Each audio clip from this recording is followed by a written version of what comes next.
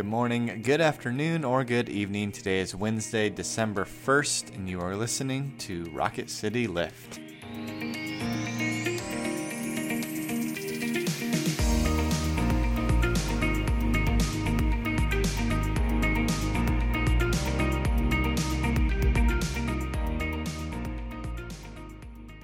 Hello all, welcome back to Rocket City Lift. I'm Brett Goodeman. And I'm Tara Bolcher. We come to you 3 times a week and bring a bit of a spiritual lift to your day. We are going to be in John, and actually Tara preached on this, or she didn't preach on it. It was the first lesson a couple weeks ago, but we were off that week, and we wanted to go back and revisit it. But before we get to that reading, let us begin with a prayer. Our prayer today was written in the year 264 by Dionysius of Alexandria. Let us pray. God, good beyond all that is good, fair beyond all that is fair, in you is calmness, peace, and concord. Heal the dissensions that divide us from one another and bring us back to a unity of love, bearing some likeness to your divine nature. Through the embrace of love and the bonds of godly affection, make us one in the Spirit by your peace, which gives us and makes all things peaceful. We ask this through the grace, mercy, and tenderness of your Son, Jesus Christ, our Lord. Amen. Amen. Our scripture is from the Gospel according to John, chapter 14, verses 23 through 27. Jesus answered him, "Those who love me will keep my word, and my Father will love them, and he will come to them and make our home with them. Whoever does not love me does not keep my words, and the word that you hear is not mine, but is from the Father who sent me.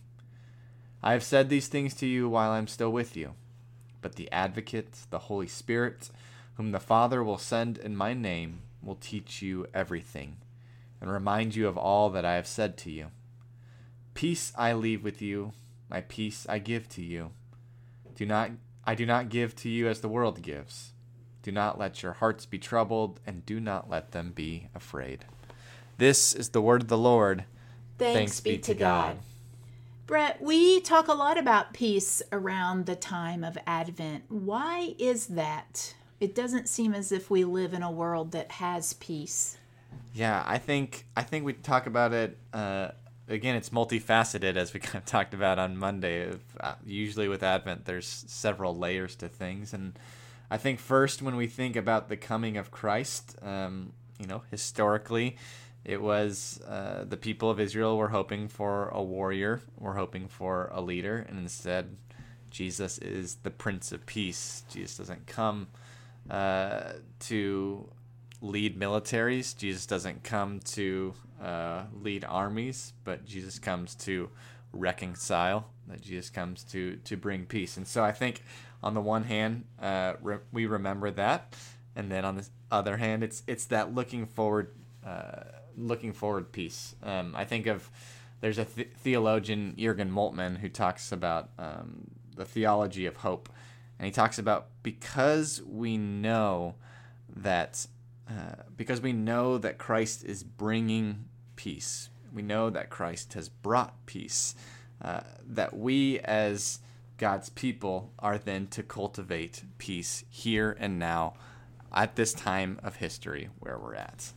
And so I think that's why peace revolves around Advent, because you cannot talk about Jesus Christ without talking about the peace that he brings, both in relationships with others, relationship with God, and your relationship within yourself. Yeah, I think, I've read this passage a time or 20, and I think the part that stood out to me is that he gives us his peace. Mm-hmm. My peace I give to you. And when I think about what the peace of Christ might be, I think it's rooted in this idea that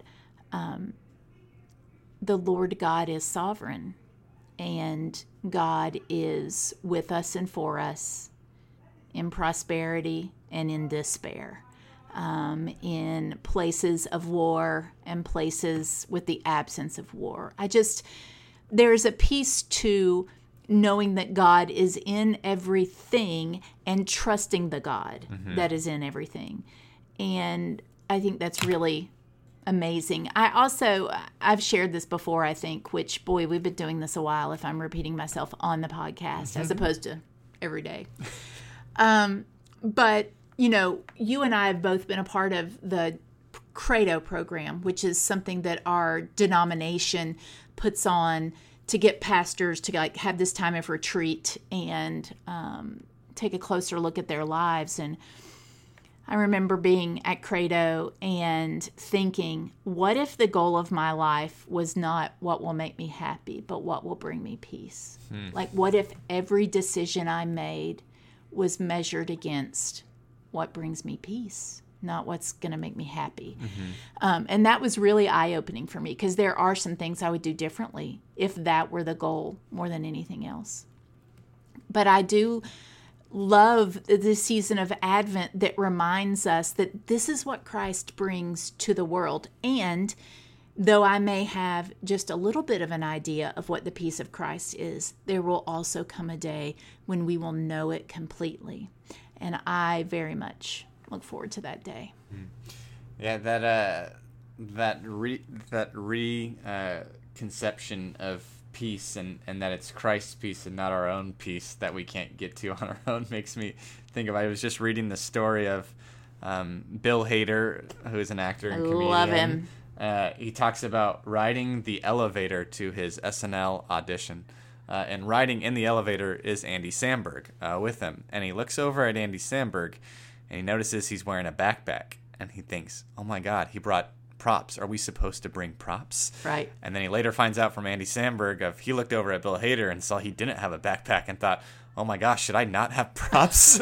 And I think that that's our default anxiety, right? Is to look to the person next to us and be like, oh no, am I doing this wrong? Yes. Is this wrong within me? Is this wrong within them? And that is our default natural self. But if we look to the advocate, to the Holy Spirit, who brings the peace of Christ, I think that helps to get us outside of our own ego, though it's a constant fight. Yes, it is.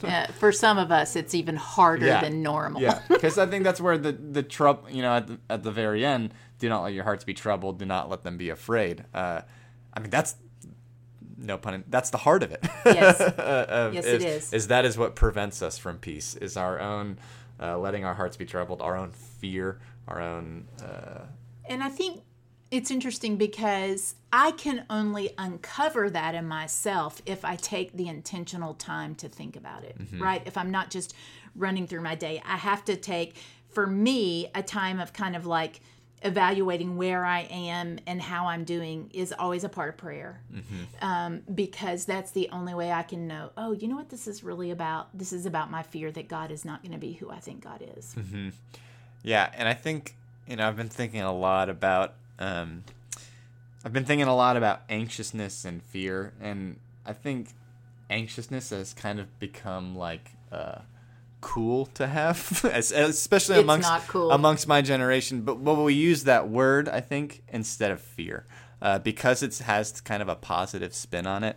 Because it's like, oh, I'm just really anxious about this. When instead it's actually, oh, I'm actually afraid and I don't want to do this. And I think those are two different things. I think anxiety is real and it's clinical and it's within us. But because, again, I think it's specifically prevalent amongst my generation, but amongst the wider culture, is like that's an excuse that you can just kind of let go. But we use those two words interchangeably, and I think they're different. Have you ever read A Failure in Nerve by Edwin Friedman? I have not. So he was Jewish. He's passed away, and he was a psychologist, and he did a lot of work within congregations. And this was his last book, and he said that of all the people in our society, that people of faith should be the non-anxious presence in the world, and particularly leaders. We should be a non-anxious presence in the system because we're the ones who remember the Lord God. And I just love that. I don't always pull it off. I've got the book. I'll loan it to you. It's amazing. It's the important reminder. To close us out, we have a quote from Albert Schweitzer. who says, "Until he extends the circle of his compassion to all living things, man will not himself find peace." That is so true. Hey, thank you so much for joining us today. We hope you'll come back on Friday. Now, may you go out to love and to serve, to be well, to care for yourselves and others, knowing that the grace and love of God is ever upon you. Amen. Amen.